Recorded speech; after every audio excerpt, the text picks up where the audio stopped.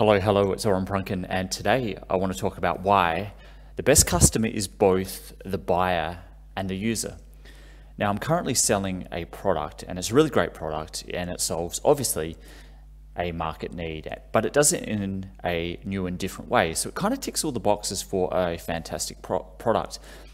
And once people understand why this new way, in other words, the product is important and what that new way is, and then finally why it works, in other words, the how, they're all in on the product. They're really sold. But all of that takes a little bit of explaining, and it's not so obvious from the outset of what those three things are for this product. Now, the other problem arises when the buyer handballs the product to someone else to use. So where the buyer and the user are two different people. Or vice versa, where the user is not the buyer. Same thing. So the user doesn't actually understand in this situation why this is important, this product's important, why it's different or new. They don't also understand what this new way of solving it is, in other words, the product, and they don't understand how this product works, so the how. So all of the education, those three things, educating this user, is lost on them. So to kind of recap, the buyer is sold and they understand all of that. They were educated on those three things. But in the process of handing it to the user, all of it has been lost on them.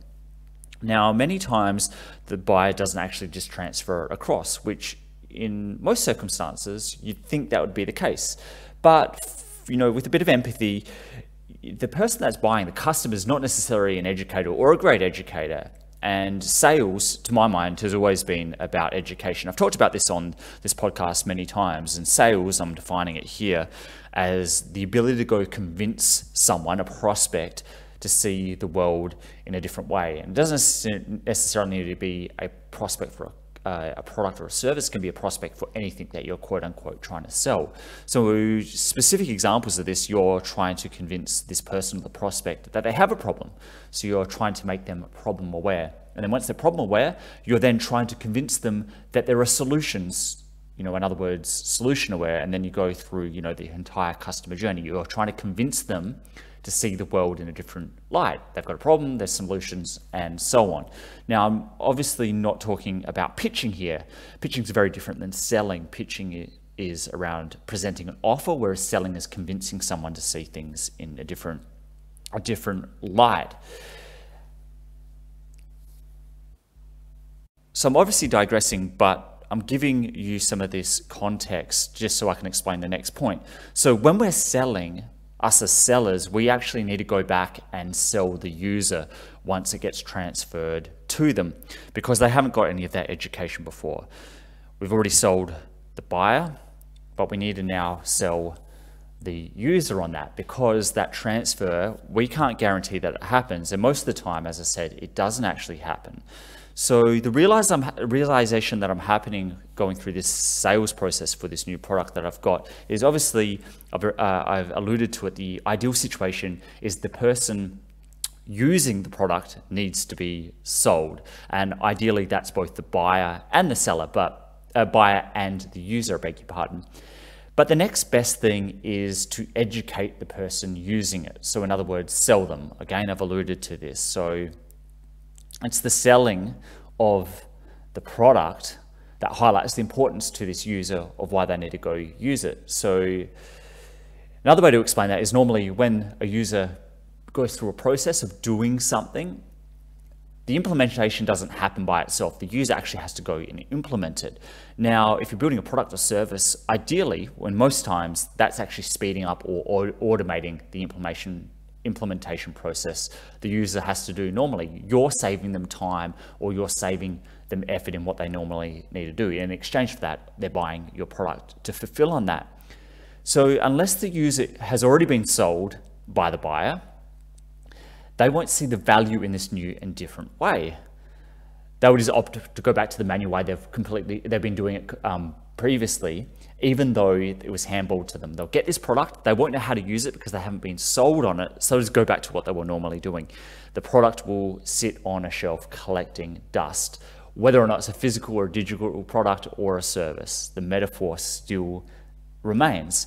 So my plan with all of this is to go back and offer support in the onboarding process for this product. Now, this does a couple things.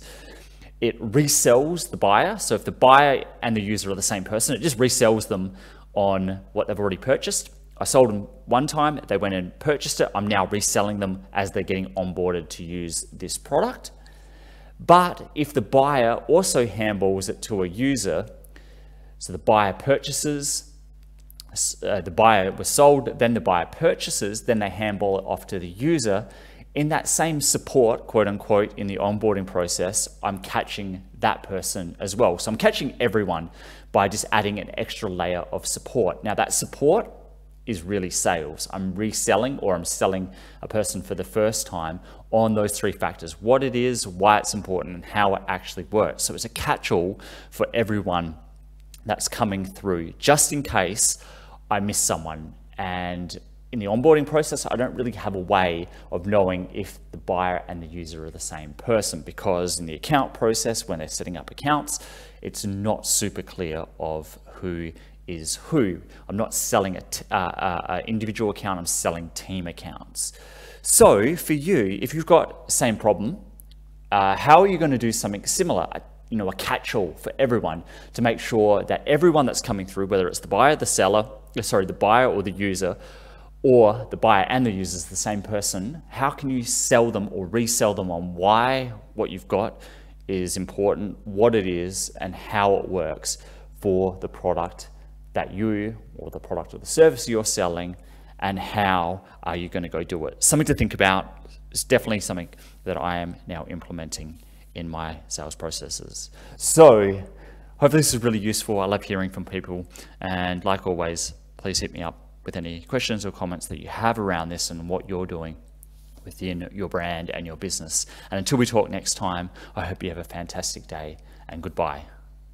Thanks for listening, and if you like what was on here and want more, please go to orenprunken.com.